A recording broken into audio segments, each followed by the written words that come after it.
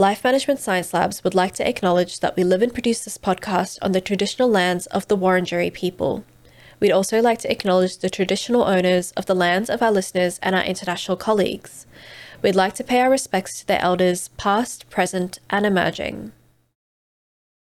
Hello and welcome to Reloscope, the Relationship Science Insights podcast produced by LMSL, the Life Management Science Labs. We are champions in life management science, providing structured insights informed by science and inspired by practice on key aspects of conscious living. Each week, we bring you scientific and practical insights on each element with the expert knowledge of professionals in the field. I'm your host, Aditi Kuti. Let's get on with the show. My guest today is Eleni Neville. She is a couples counselor and psychotherapist with a special interest in relationships, and she works with people of any sexuality. She's also a sexual lecturer, sessional lecturer of counselling, teaching both bachelor's and master's level students. Eleni, thank you so much for joining us today. Thank you for having me. It's really, really lovely to meet you. And we're going to chat about commitment and fear of commitment specifically in today's episode. But before we get onto that, let's get to know you a little bit. Okay. We have a segment called Get to Know Eleni Neville, or Have You Met Eleni Neville? And I'm just going to throw some questions at you, and all you have to do is answer them really quickly. Don't have to think too hard. Are you ready? I think so. Yeah, fantastic. So what is your favourite book? Okay, favourite book. Look, I'd have to say Mating in Captivity by Esther Perel. I really love how it explores the paradoxical nature of committed relationships, which pretty much highlights the need for dependency and security, as well as the opposite need of freedom and autonomy. Yeah. That's a pretty good one. Esther Perel is quite famous, For sure. I guess, in the relationship science field. What about your favourite movie? Look, I'd say one of my favourite movies, which I've watched a couple of times now, is The Dressmaker. Oh, yeah? It's an Australian comedy drama. Yep. It was made around 2015. And I really loved it. It was very colourful, very eccentric, and some great actors in it, like Kate Winslet. Yeah, I remember that movie when it came out, and there was a exhibition with all the dresses from it as well. Wow, I it was didn't see so that. Fantastic. But yeah, what about your favourite podcast or a podcast that you might be listening to right now? I've got to say, my time is so tight that I have not had a chance to listen to many podcasts recently. Right. Invisibilia would have to be one that I've listened to previously. Invisibilia. What is Invisibilia about, I guess, for those I suppose it's kind of speak into different topics that highlight what's hidden. It's been quite a good year or two since I've listened to one, so I'm a little bit... out of it for a second. Maybe time to jump back into it. Sure. What is a famous role model in your life, or who is, rather? Look, speaking of famous people, and as already mentioned in the book choice, like Esther Perel, has been an inspiration, given that I'm in the same field. I really appreciate her speaking to the relationship space in quite a unique and challenging way, a little bit more daring, a little bit outside of convention. So I really have appreciated her guiding the space in that more courageous way. Yeah, for sure. And what about the last course you completed? The last course was a Masters in Social Work, which I think I completed around 5 years ago. Cool. We have gotten to know you. You're known now. But we might move on, I guess, to our interview segment, where we chat about our topic. Just to start off really broad, what is a relationship? How would you describe a relationship? Okay, it's a simple question but a big answer, but I'll try and keep it kind of brief, because if we're talking relationship generally, I suppose we're talking about any kind of form that involves something that speaks to either connection or association or some kind of involvement. Of course, you can have family relationships with friends, colleagues, and the interesting one, which of course is committed relationships. Yeah, for sure. Yeah. For sure. And in your opinion, does a romantic relationship, because that's what we tend to focus on the show, does it hold the same meaning and structure and importance as it did maybe a decade ago? or decades, I should say. Yeah, there's certainly been quite rapid changes in decades. Like I suppose the whole notion of romantic relationships or the concept of a romantic relationship is something that is relatively modern. There was no such thing as finding a partner with a romantic flavour to the attraction, because it was based more on monetary, financial, sort of economic connections, but that's going back to like 18th century. It wasn't until the 19th century, I suppose, where, the idea of dating started to emerge. Like in the 1920s, dating was more of a thing, like that people aspired to. And back then, actually, interestingly enough, there was an expectation that in a heterosexual context that men would pay for the date in itself. And then we kind of moved to, I suppose, moved away from a more formal structured context such as courtship versus dating, which had a little bit more of a less restrictive kind of element. But certainly falling in love and having romantic relationships, if you go back to the 1950s, where there's that sense of commitment and being steady, and even the 1950s, at least from an American context, where, again, in a heterosexual context, a boyfriend might offer the girlfriend a piece of his clothing or a ring or something that was symbolic of that kind of steadiness or commitment. And we kind of move on to, we go into the 1960s, where we, of course, move into more sexual expression and freedom, which in itself is associated with the pill, with the backdrop of protests of the Vietnam War, and general sexual expression being more permitted, and certainly in some kind of circles, and it continues. We go into the modern era, where of course the inevitability of dating, romance, and technology, which has become the thing since the emerging reality of the internet. Then we moved into that period of dating websites, and so there's a very intimate relationship between meeting, choosing, opportunities, and technology. It's all interrelated.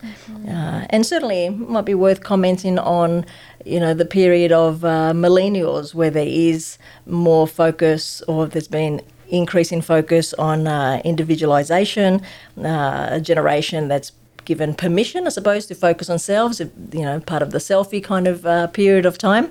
And within that, I suppose, there's been that's been extended to, the casual culture of hooking up, maybe friends with benefits. So dating and the structure and meaning has really become more fluid and more postmodern, I suppose. Yeah, and I guess in that context, do you feel like commitment perhaps isn't prioritised as much, or... Yeah, commitment, I suppose, is also related to people's developmental sort of stages and ages, in terms of, is commitment a priority? Is that what I want to be doing with myself at this point? I wouldn't say as a general rule that it's not prioritised as much, but certainly I would suggest that with so many opportunities of exploration, people may be inclined to explore and actually connect to those opportunities and connect to that, at least from a curious point of view. But my sense is that commitment is still important, as people do, generally speaking, lean towards otherness, and I think it varies. I don't think we can sort of say it is or it isn't. Yeah. So it's... Well, I guess before we talk more about that, what exactly is commitment? How would you define commitment in relationships? Yeah. None of these questions have simple answers. Yeah, of course. And I suppose, if we're kind of thinking of a word that is connected to commitment, I suppose I would highlight intentionality and the intentionality of maintaining a relationship over time. And often, unless you're very explicit about a casual encounter or some of those more, modern concepts such as hookups or friends with benefits and so forth, which is quite different. But I suppose that kind of idea of commitment is very much about connecting with somebody for a journey to be had. Yeah. Is being friends with benefits kind of a commitment in and of itself? Well, it's a particular contract, isn't it? Yeah, it is. So, that's quite fluid in itself, and certainly I wouldn't say it's the same for everybody, but it's certainly an emerging trend that has that's part of a discourse almost in the context of relationships, or what kind of relationships are possible in terms of that exploration. For sure. How does commitment affect romantic relationships? Well, I suppose like anything, it has positive associations, and maybe some struggles are connected to it. If I think of the positive associations, commitment can help people feel, that sense of otherness, that someone's got their back, that sense of security, predictability, pleasure, accessibility, proximity, that idea. It's linked to kind of attachment, which I'll speak to at some point. But certainly on that positive level, there's that sense of, security and comfort that comes with commitment in that predictability sort of sense. In terms of how it affects relationships with the associated struggles, sometimes commitment can bring conflict or tensions or longings. Because, and I suppose what that speaks to is that typically one person's version or definition or frame of commitment is not always the same as the other. And it may not be obvious from the very beginning, because in the beginning that, the connection, that phase one or beginning stage of meeting somebody, it feels like everybody's on the same page a lot of the time. But often as time goes on, people's differences seem to show up, and their approach to commitment and approach to romantic relationships are not always aligned, which in itself can bring some of those tension points, and trying to work with those differences that show up as the relationship unfolds. Right. And so I guess like the definition of commitment is incredibly complicated and very hard to kind of condense into one or two phrases.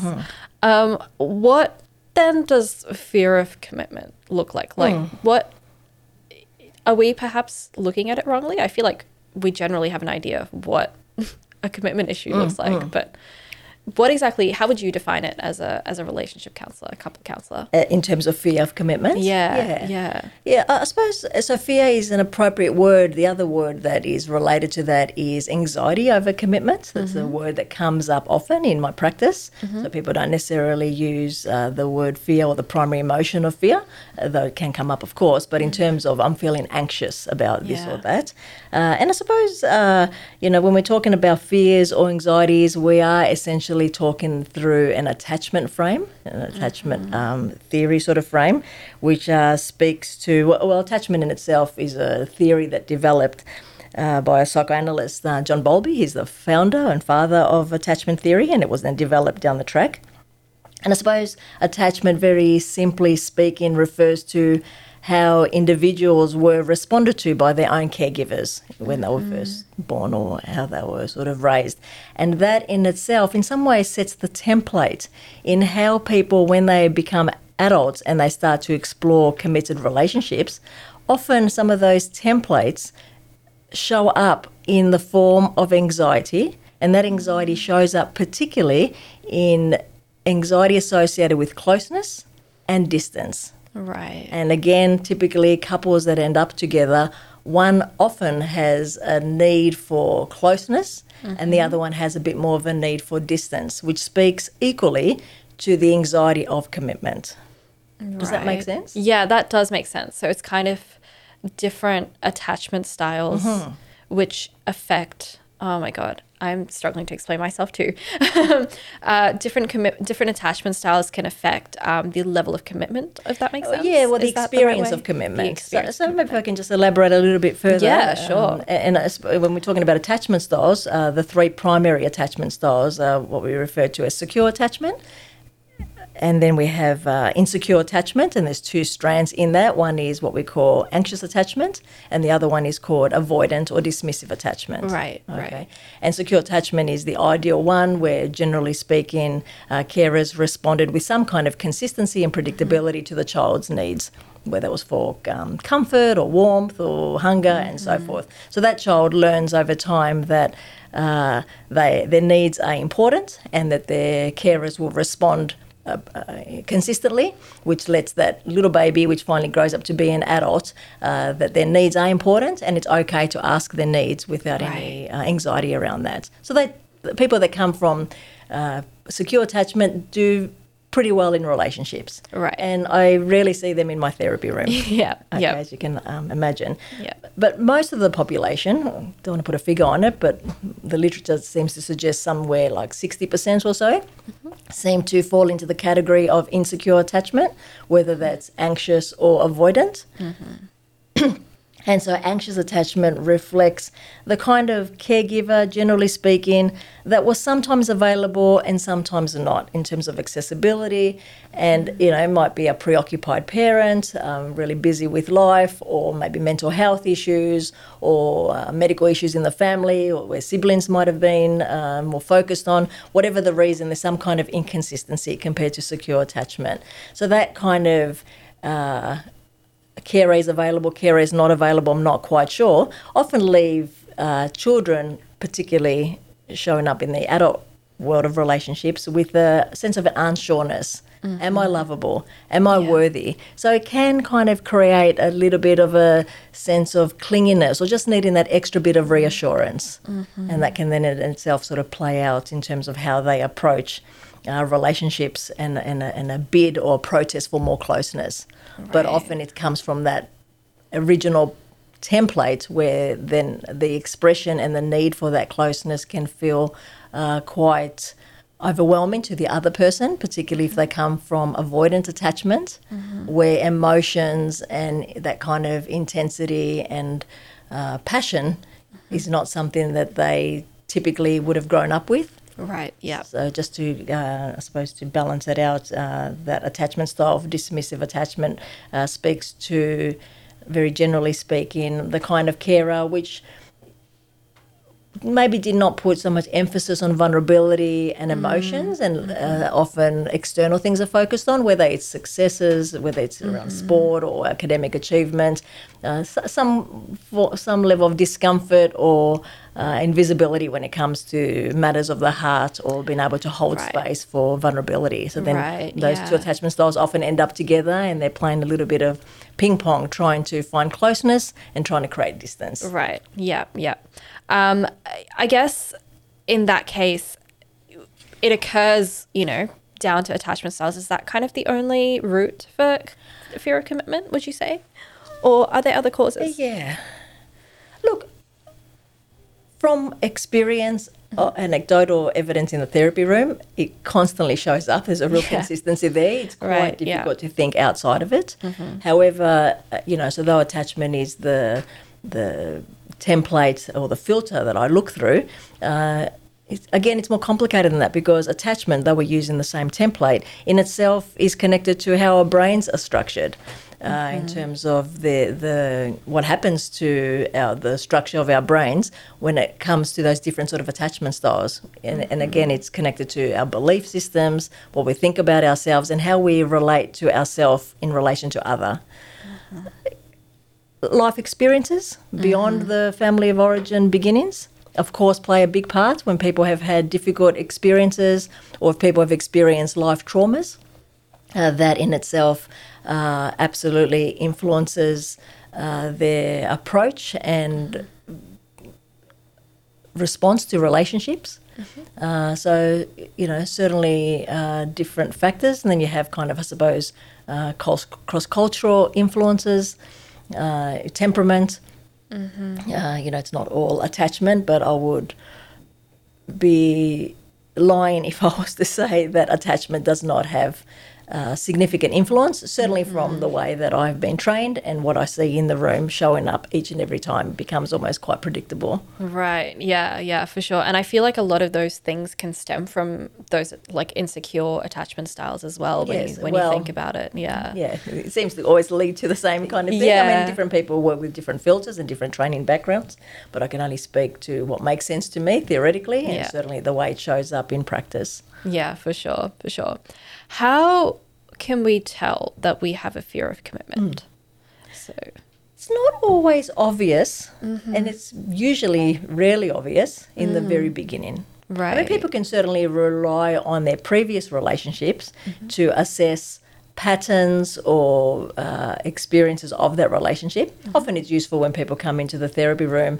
I will often ask in reference to previous breakups, whether of committed relationships. and try and establish what were the patterns, what showed up in terms of the anxieties or the issues that showed up, because these patterns typically carry on into the next partner. Yeah. But in terms of how you can tell, in the beginning, everybody's intentionality, as I highlighted earlier, if you are aiming for a committed relationship, is obvious, it's quite strong. And in that early stages, in some ways in those early stages, a couple's differences is almost suppressed because there is that need to actually develop that feeling of secure attachment. When someone's got your back, you end up in that little bubble sort of stage. It's like a symbiotic kind of connection. Yeah. And the purpose of that is not only to create that bond and that connection, but its aim is actually down the track, when some of the differences show up and some of the tensions show up, that you have a little bit of a soft landing in the background because you have spent that extra kind of time. So in the early stages, I would say that fear of commitment is not explicit. If anything, it feels for a lot of people like the perfect match. Everything feels like it flows. Everybody's open and understandable and vulnerable and deep. You often hear about those early stages.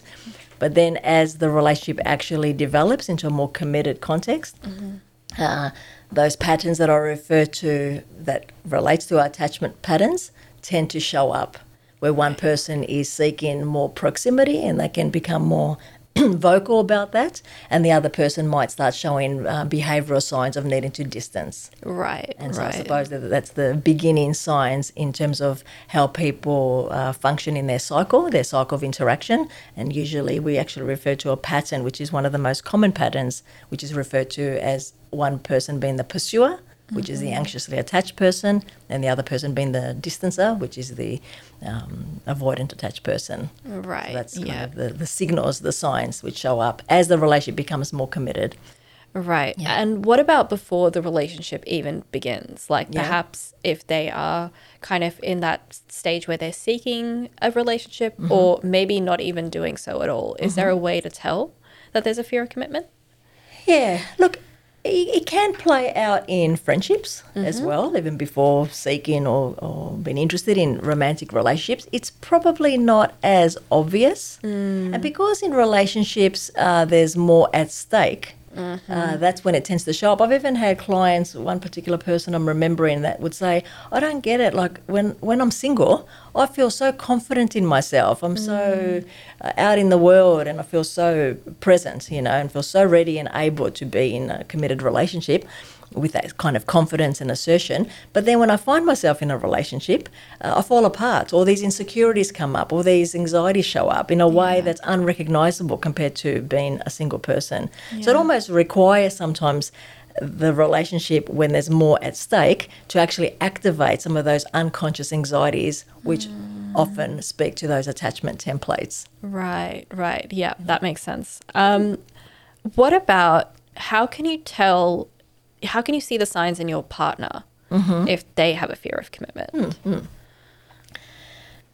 Yeah, so in your partner, okay.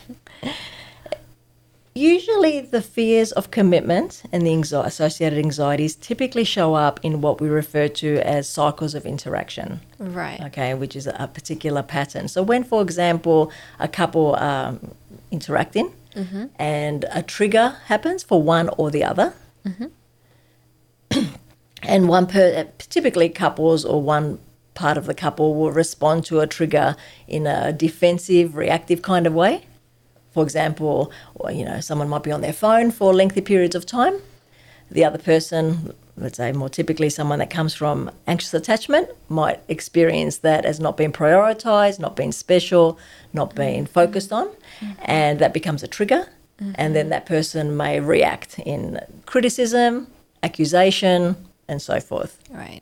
The other person that was on the phone may shut down. Let's say that's the partner.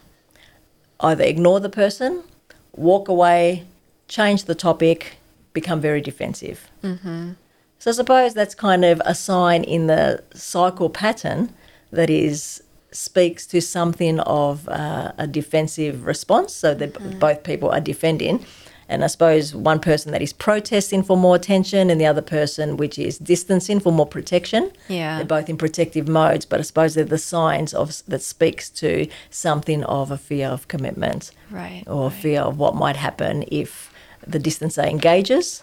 And for the one that's pursuing, it's almost like that fear of abandonment, that fear of being left, and it plays out in that cycle. And they both are they both have a position in the cycle, but the cycle then ends up in a spiral, and the cycle itself becomes the relationship, and it ceases to be about what the needs are, where the vulnerabilities are, which typically sit underneath the defences. Right, yeah. So would you say maybe conflict is kind of one of the easiest that's a simple places? way to say it. Yeah, for sure. Yeah, conflict, 100%. Yeah, for sure. Does fear of commitment, and we touched on this a little bit earlier, but does fear of commitment go hand on hand with other problems as well?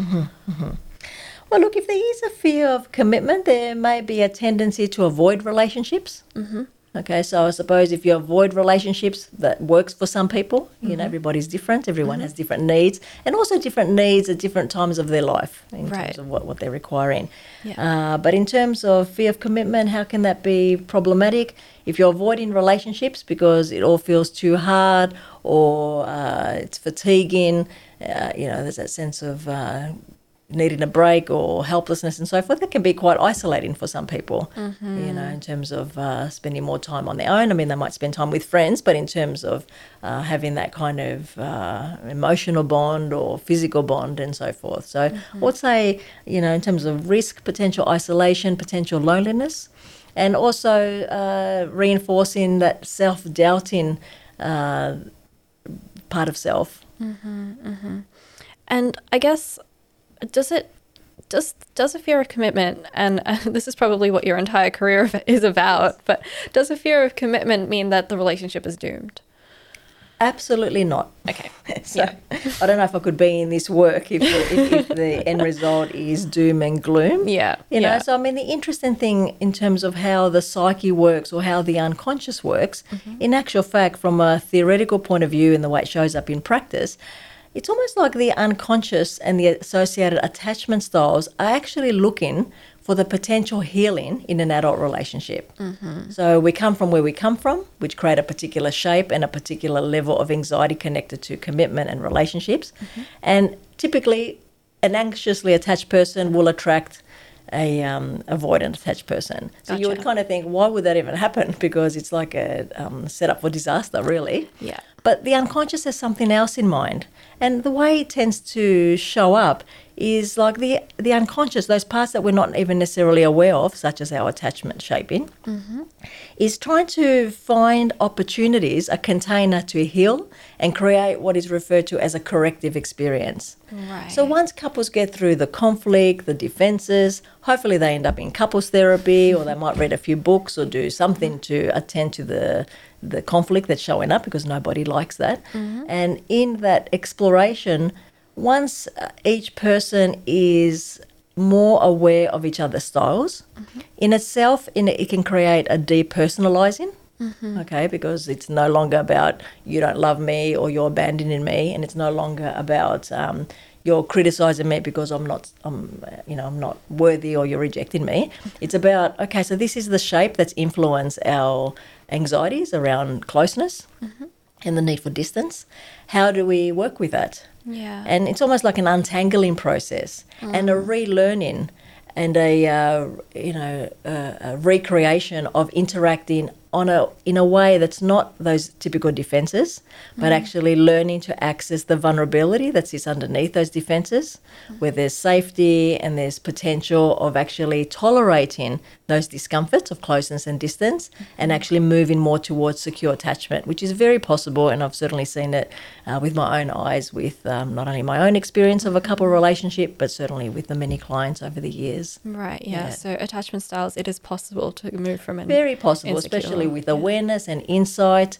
And often in the room, actually, one of the key interventions, which comes often from the modality of what we call emotion focus therapy, where you will actually get the couple to turn turn to each other and bring some words or feelings into the space about what's really sitting there underneath and how they really feel about the other. It's almost like you're giving them a corrective experience in the therapy session so they can have that experience of each other beyond the defenses. You're opening up new synaptic connections, new neural pathways, Right, but it takes practice, and once or twice doesn't do much. But if you're able to repeat new ways of interacting while tolerating the discomfort that comes with that, often it's safer when a therapist is witnessing the space, but over time doing more and more of that at home to be able to heal some of those original wounds with each other. Yeah, for sure. And I mean, in general, any committed relationship takes work, right? You can't expect it to just... Like anything else in life, sometimes I kind of feel there's a little bit of a myth or an illusion in the way that relationships are depicted in social media and so forth.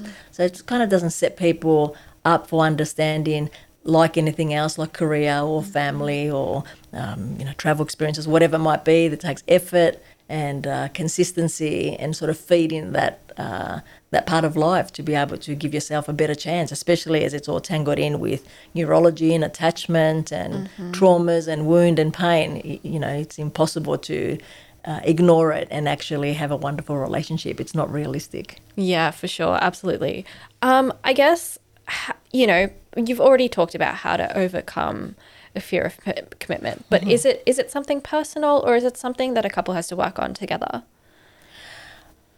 Look, the cliche, it takes two to tango, does go a long way.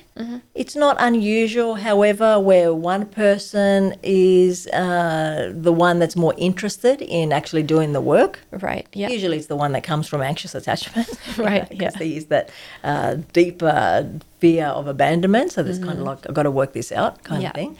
But look, I see couples, they're my primary client cohort.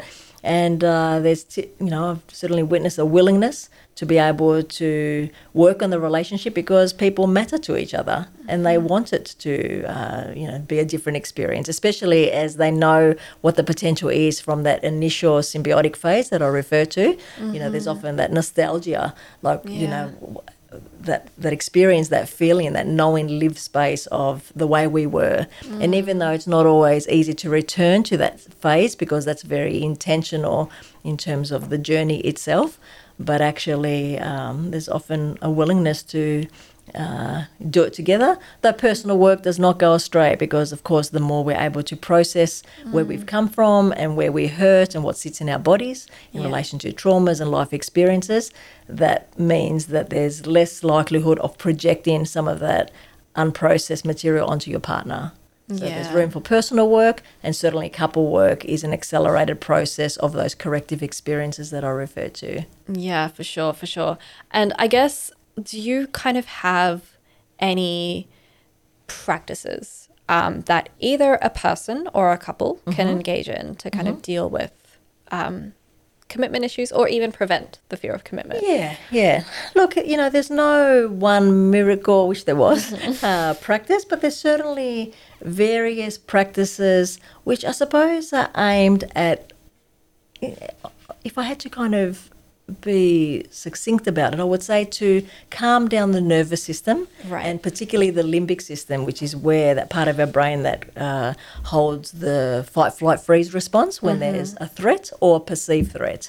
Right. So if we can actually incorporate practices that help calm down that part of the nervous system, in itself, it moves us into a more flexible way of thinking and a more regulated state, which is our prefrontal cortex part of our brain, to be able to see things more clearly for what they are. And I suppose some of those practices in terms of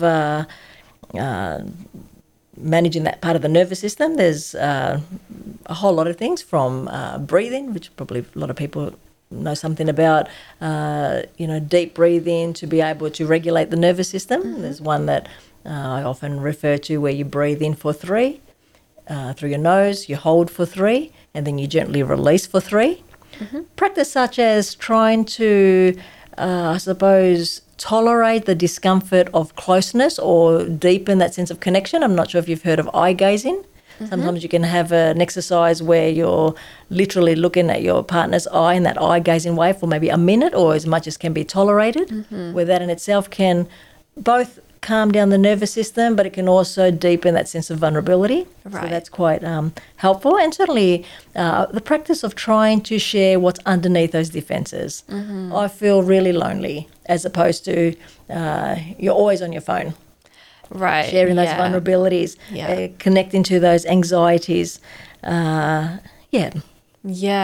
So you've been married for 25 years. That's correct, yes. 20 years and 5 years. 20 years and 5 years. Yeah. Wow. Yeah. Still a very, very long time. Yes, I'm a rare species these days. For sure. So I guess when we move on to our practice / habit experiment debrief, I wanted to know, is there something that you do to deal with fear of commitment, if that's ever been a problem for you at any point? Well, I personally have come as I've got to know my own material and my own templates as I've navigated the enormous journey of relationship, and also then having children complicates things once again. I have 2 children.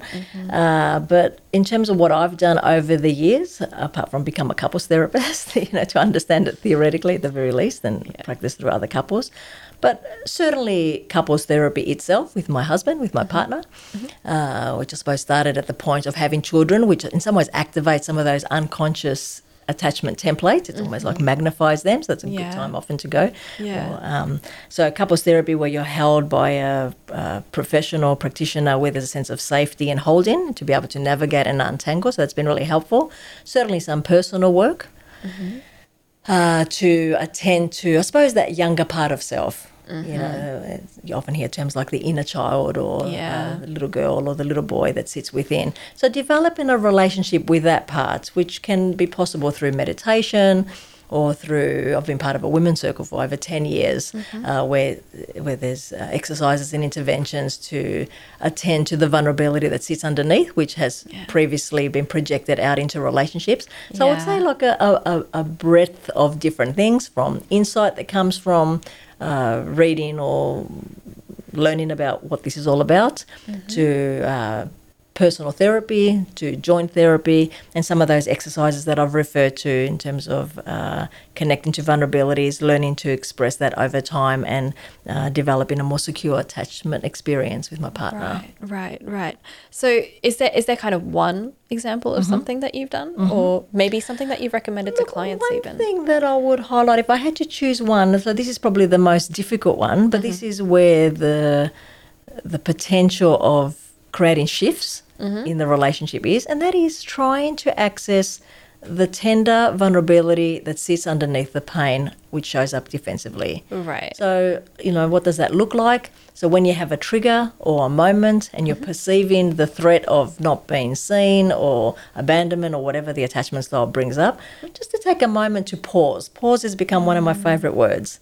So in that pausing, maybe actually leave the room if necessary to avoid more triggering. Just sometimes even putting your hand on your heart and having a moment to imagine yourself as a small person and connecting to that feeling of loneliness or that feeling of being invisible or whatever it might be. And from that place where you've had a bit of a relationship, or at least a moment, with that kind of tone or energy, bring that back to your partner if possible. This is what's happening for me. This is what happened in that moment when I reacted. Yeah. It's kind of like, I suppose I'm speaking to pausing and taking time to connect to something much deeper inside, which typically speaks to those younger wounds, so that you can actually start to nurture that and separate that from your partner, because very much it's about that personal underbelly. For sure. And I guess, pausing is a pretty important piece of advice for any conflict. Absolutely, yes. Yeah, just taking some time to think about it. What are kind of 3 good things about pausing, you would say? 3 good things about pausing, okay. Well, in itself, it gives your nervous system, or your limbic system to be more precise, time to calm down. Yeah. Because when that fight, flight, freeze system is activated, that part of your brain is actually trying to support you under the impression that there's a threat floating around, even if it's a perceived threat. So by pausing, it actually sends a signal to that part of the brain and says, I actually don't need that much protection. Thank you, but no thank you. Right. That kind of thing. So then that, because literally that other part of the brain, the prefrontal cortex, is offline when your body is trying to help you survive. apparently trying to help you survive. Right. So when you're able to calm things down by pausing and maybe some breathing in that, it actually shuts off, which is exactly what you need. So it can open up your capacity for more regulation, more language, more flexible thinking, to be able to support you in seeing things more clearly, and you've dropped out of that survival mode. Right. Yeah. That's a really, it's really good to hear the kind of the scientific perspective Yes, as to why that works so well. Because you often hear, that advice for any kind of conflict resolution, let alone with just your partner. But it's nice to know that there's a science behind it. There's something happening inside our brains, and it's very real. Yeah. I think there's a book, I can't remember exactly what it's called, but in the subtitle something about getting to know your partner's brain. It's all about it all shows up in the body and in the brain. So and neuroscience has exploded in the last decade or so in understanding anxiety and commitment of relationships. But when we put brains under a scan, we can actually see the difference playing out when there has been that change in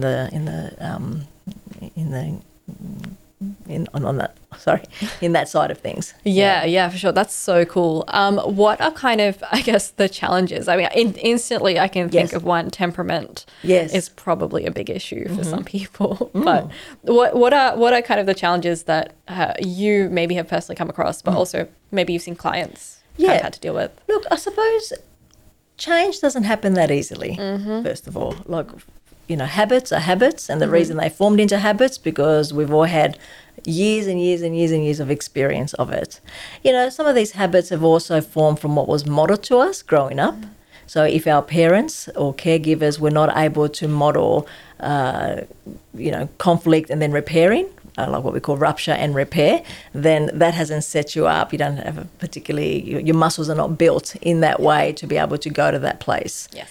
So to be able to draw new maps for yourself, if the original maps that got passed down are not resourceful enough, then, it's the challenge of drawing new maps, and the challenge of actually doing the opposite to what actually feels most natural.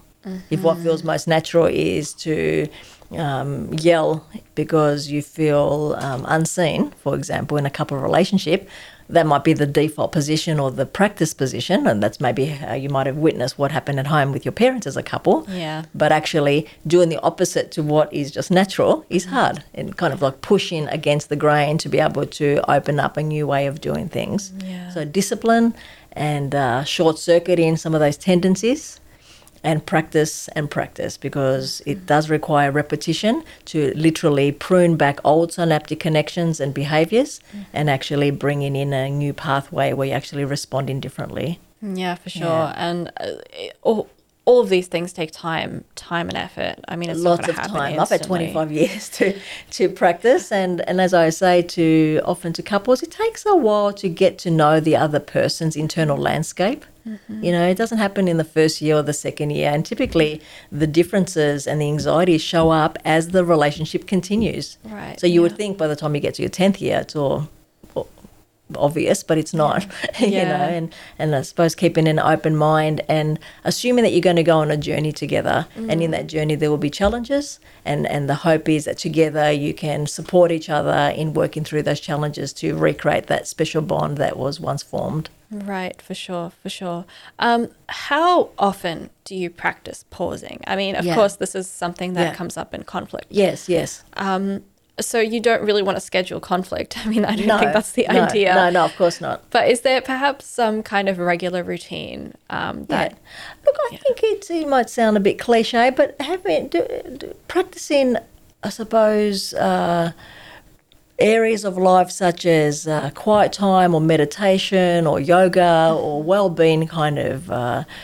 supporting the nervous system to be regulated more often. So it doesn't have to be just practice in the moment of conflict. Right. It's more about kind of participating in, different resources that are available to us to practice that sense of calm, that sense of regulation. When a trigger comes up, short-circuiting that moment, whether it's through breathing or distracting yourself, or if you're able to access your vulnerability, typically it takes a bit more time than that kind of moment. But if you're already massaging the nervous system to better regulate more often, that's actually something that you can incorporate on a weekly level, let's say with a yoga class or meditation every so often, to be able to attend to that part of self. We've already kind of chatted about how this practice kind of affects your relationships and your perception in life. But I guess, can you spell that out again for some of our audiences? Like, how does it affect everything else outside of the relationship as well? Well, look, I suppose if you're in a relationship context, is that what you're referring to? In a relationship context where this stuff plays out, how does it spill out into other areas? Yeah. You know, and I say, you know, like, it's like when we are in relationships, when those tensions show up, that reflect our attachment styles. So in some ways, the tensions are inevitable, particularly as we merge into more committed arenas. Okay, I mean, it's not unusual, just to highlight this, that a couple might be doing beautifully for 5 years and they're doing so well, they think, well, let's move in together. Yeah. Okay, so then they move in together, like literally in the first month or so. Suddenly those attachment unconscious templates are kind of exacerbated. Which shocks people. But it's like you've just then moved into that next level of commitment as represented by let's move in together or let's have a baby and so forth. Not to discourage that, but maybe to increase awareness that some of those hidden unconscious parts of self will wake up in a way in response to trying to heal. Yeah. Okay, so there's a good intention there, but the original eruption of it can be quite a shock and can be quite confusing. But in terms of spilling out, if relationships are not in a good place, it is difficult to be comfortable and happy in the world, isn't it? Because it is relationships represent survival.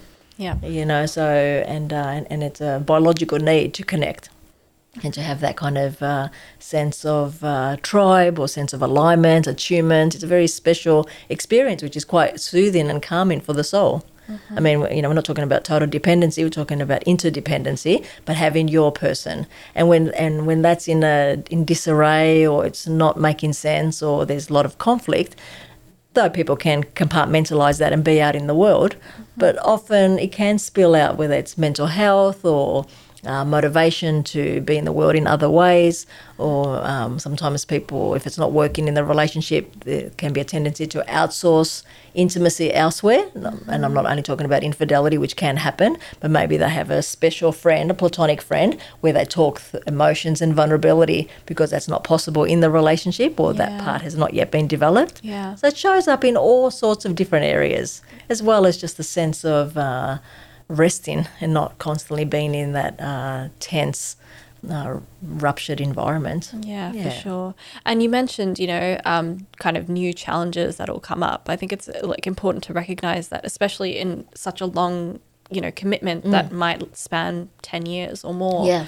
You're going to continue to be different people. You're not going to be the same person. Well, that's the thing, we evolve, you know. Like, I mean, my 25-year-old self is very different to my current self.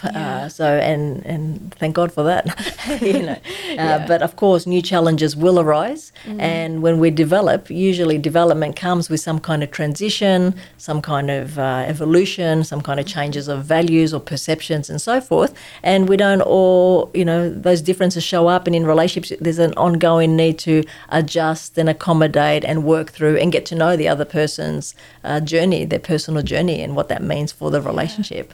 So it is an ongoing, I suppose, journey that you're sharing together.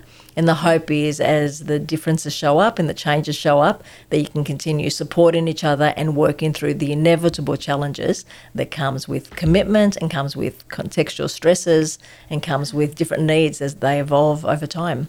You know, dynamics also change, because what was originally the unconscious contract or the rules of what something looked like, then a new voice might emerge from one or the other. So then maybe new needs emerge, but that might not necessarily sit comfortably for the other person. So it's about kind of continuing to assess whether this relationship can accommodate growth and accommodate change in a way that's not work through conflict, but in a much more regulated and respectful way. Yeah, for sure. We've got some questions from our audience. Okay. And I'm going to throw them at you. Okay. Are you happy to take them? I hope so. So one is it a bad sign if one person wants to get married and the other is ambivalent?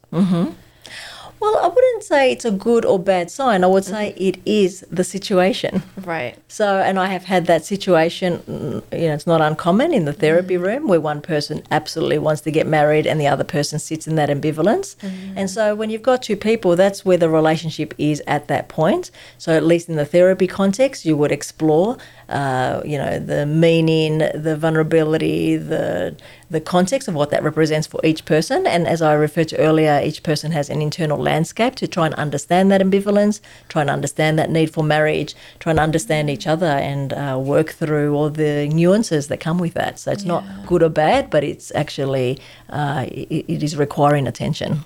Yeah, and I think when you mentioned kind of towards the very start of the podcast that people have very different ideas of what commitment looks like. Yeah. It could just be that commitment is not Absolutely. marriage. If someone's come from, this is just hypothetical, I'm not referring to any particular case, but if someone's come from, a family where what was modeled to them around marriage was not a positive experience and had quite negative impact, then there would be an understandable resistance in jumping into the marital container. Right. For example, there'd be a million different variables that speak to marriage or not marriage, or ambivalence that sits with that. But to explore the layers that come with each person's position is absolutely where the work is. Yeah. I don't know if the person who asked that is going to have an answer, but I hope they'll have the strength at least and the understanding to deal with it. It reflects where that relationship is in that very moment, and both positions need to be put on the table respectfully and to balance out. Let's understand each person's position and what's possible here.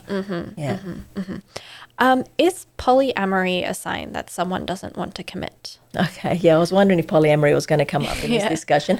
So polyamory, certainly in my therapy space, is becoming, more people are coming in with the polyamory curiosity or participation in itself. It's not a new discourse, but certainly it's showing up as being a little bit more common from my experience. I'm not sure what other therapists are experiencing. So the question is it a sign that someone doesn't want to commit? Yeah. Look, the experiences that I've had around polyamory, that the couple itself remains to be the central couple in terms of the couple of commitment. And polyamory typically is when two people choosing to open up the relationship to explore beyond the central couple, though the central couple continues to be the committed context. It's a complex arena. Now, doesn't it mean commitment? Every situation is different. Yeah. But typically it does need to be agreed upon by both parties because not everybody's into it. If it is agreed upon, then maybe that's enough commitment. But again, there's no black and white answer to that, but certainly commitment still speaks to the centrality of the original couple before other people come in. And often with polyamory, there's very specific rules and boundaries in participating in that particular world, such as, maybe going home together in terms of the original sort of couple, what's allowed, what's not allowed, how often, what does it look like, etc., etc. So it's a very rich contract and a very tender and sensitive contract that two people need to be fairly robust and to be able to navigate through all the complexities that come with that. And I feel like, that consent to opening your relationship and kind of the effort it takes to create those boundaries and contract is kind of a sign that there's a commitment already. Absolutely. Some people, have had great success at it, and then other people bump up against the complexities. But if the cycle of interaction that I referred to earlier is more in the positive rather than the negative, then the complexities that come with polyamory, like any other subject, can be dealt with without dysregulating and defending, but rather understanding each other's position from a more vulnerable place when issues arise. Right. Is it enough to be together and not get married? Well, that's very personal, isn't it? So for some people, it's absolutely enough. In actual fact, my understanding is in 5 or 8 years, I'm not sure the exact details, but there's going to be more cohabiting couples without being married and even choosing not to have children. So the whole landscape is already changing in terms of what is going to be normative in the future. It's no longer going to be the traditional nuclear family. So is it enough? absolutely yes for some, absolutely no for others. Yeah. As you highlighted in that earlier question, when it was marriage was definite for one, ambivalent for the other. Yeah. And again, you have variables, all sorts of reasons, and what is and what isn't. But again, there's no, it's not a fact. Yeah. It's very personal, and everyone has different preferences and different needs and different values connected to that question. Yeah, for sure. This is a really great one. After you've set up a life on your own, how do you let someone in? Yeah. Well, I'm sure that's a big question. Yeah. Look, often I hear people, particularly of a bit maybe of an older age group, where if they've been on their own for a while, or they're particularly set in their ways, or they like things in a very particular way, how do you let someone in? I mean, it's like I suppose the question is, do you want to let someone in? Is there a part of you that wants to share some of your life? And if that is the case, how much of your life do you want to share? So again, it becomes a very personal preference in what that kind of looks like. And in terms of how do you let someone in when your life is already established, I think that's what that question is asking. If the desire is there to let someone in, you can take baby steps towards that and assess how tolerable that is, how willing you're able to move into that sharing kind of space. And as the relationship or the way that it forms will, I suppose, give you more confidence to create more space for another person, or your preference for what it's going to look like will show up over time. Right. What might those baby steps look like?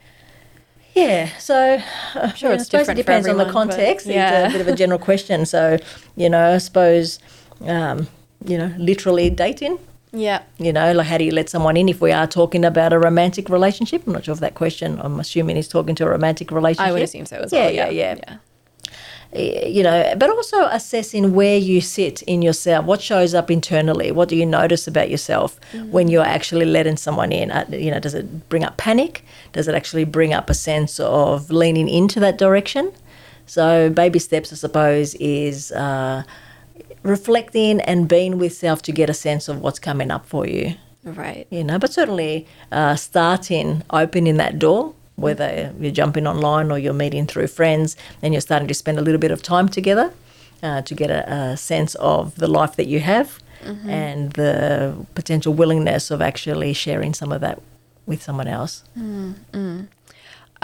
Final question, and I guess this is kind of linked to the one we discussed before.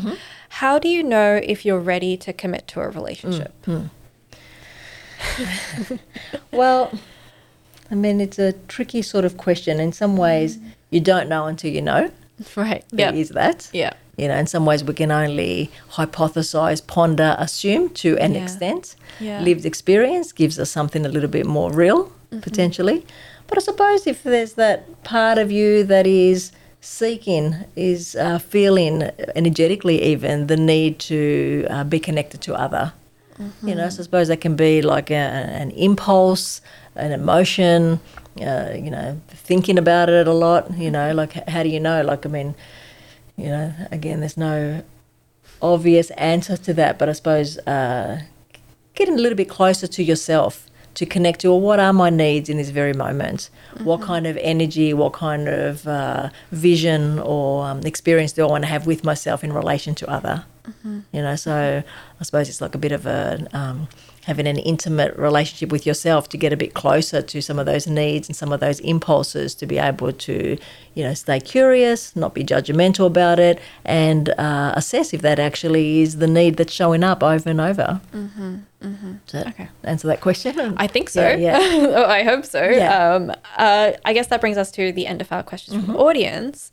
To close out the show, we do have an open mic section where we allow you to talk about anything that you're passionate about, and it could be related to the topic, but it doesn't have to be. And you wanted to talk about self-improvement. Yes. All right, yeah. So self-improvement or self-growth, I mean, that is definitely something that I've always been very passionate about from as early as I can kind of remember. There's always that idea of human potential and what's possible. And I am a big believer, I don't think I could be a therapist if I wasn't, in those that, like we said before, that experience of evolving and changing and growing, I actually find it fascinating.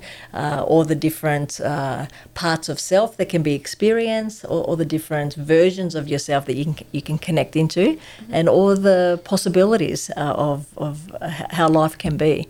So that kind of sense of, I suppose, attending to those bits that aren't ideal or anything you may have been impacted from early life or life experience, and actually finding courage and resilience and a deeper knowing that life can be something that aligns much more to your deeper self, whether it's your spirituality or your sense of potential. I find that very exciting, and I love it even as I witness it in the therapy room, where you really see evolution, live evolution in moments in time. It's a pretty special energy, whether it's an aha moment or someone has connected to something deep that's been hidden for a long time, or the links haven't been made. It's quite a beautiful experience to watch humans grow, and as well as my own growth over the years, which has reflected my own practices and my own drive and motivation to be in the world with that self-growth filter. Yeah, for sure. What exactly does self-growth look like to you? Mm-hmm. So I suppose in some ways, we've talked a lot about the nervous system and regulating. Look, I actually do associate self-growth or maturing over time in being able to, the term that's often used is differentiating. So kind of almost like separating from some of the influences that potentially held you back, and being able to kind of find your way, kind of come home in some sense, like it sounds a bit cliche, but that sense of connecting back to your authentic self, the person that the essence of who you are, that may not have had an opportunity to flourish at different times in life, but actually connecting to all those parts in all the movement that happens inside that reflects self-growth. Right. Is that kind of the same as kind of cutting out?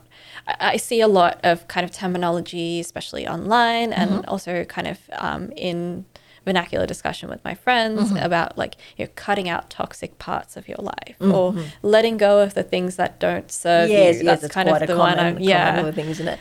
Well, it can speak to that, absolutely. I suppose it's connecting increasingly to what matters to you, what values you sit with, and that changes over time potentially.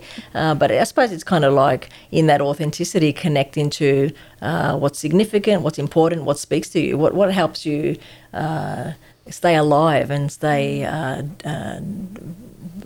excited, like in being within yourself in the world, sort of keeping that energy alive within self.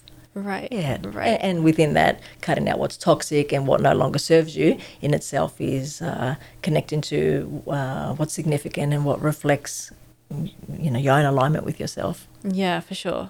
For sure. All right. Well, thank you so much for joining us, Eleni. Thank you. Where can people find you online if they want to hear more about you? Look, I suppose if you just type in my name, Eleni Neville, I'm connected to a couple of websites. I work in private practice. And so my name will take you to a few sort of websites where you can read my profile, and eventually this podcast will be out there as well. My name will be enough to be able to connect people in. For sure, for sure. Thank you so much for joining. I've had such a wonderful time chatting to you today, and I've learned so much as well. Thank you. It's been really fantastic. Fantastic. You've been listening to Reloscope, the Relationship Science Insights podcast produced by LMSL, the Life Management Science Labs. For more episodes like this from 10 different life management perspectives, search LMSL on YouTube, Google Podcasts, Apple Podcasts, and Spotify, or wherever you find your podcasts, so you can get updated on everything we have to offer. We have a wide range of topics readily available for you to check out. If you enjoyed this episode, please consider rating our show, sharing it, and subscribing to our channel, as it helps us grow and bring you more quality resources. More of our work can be found at re.lmsl.net, where you can join our movement. I'm Aditi Kutty. Thanks for tuning in.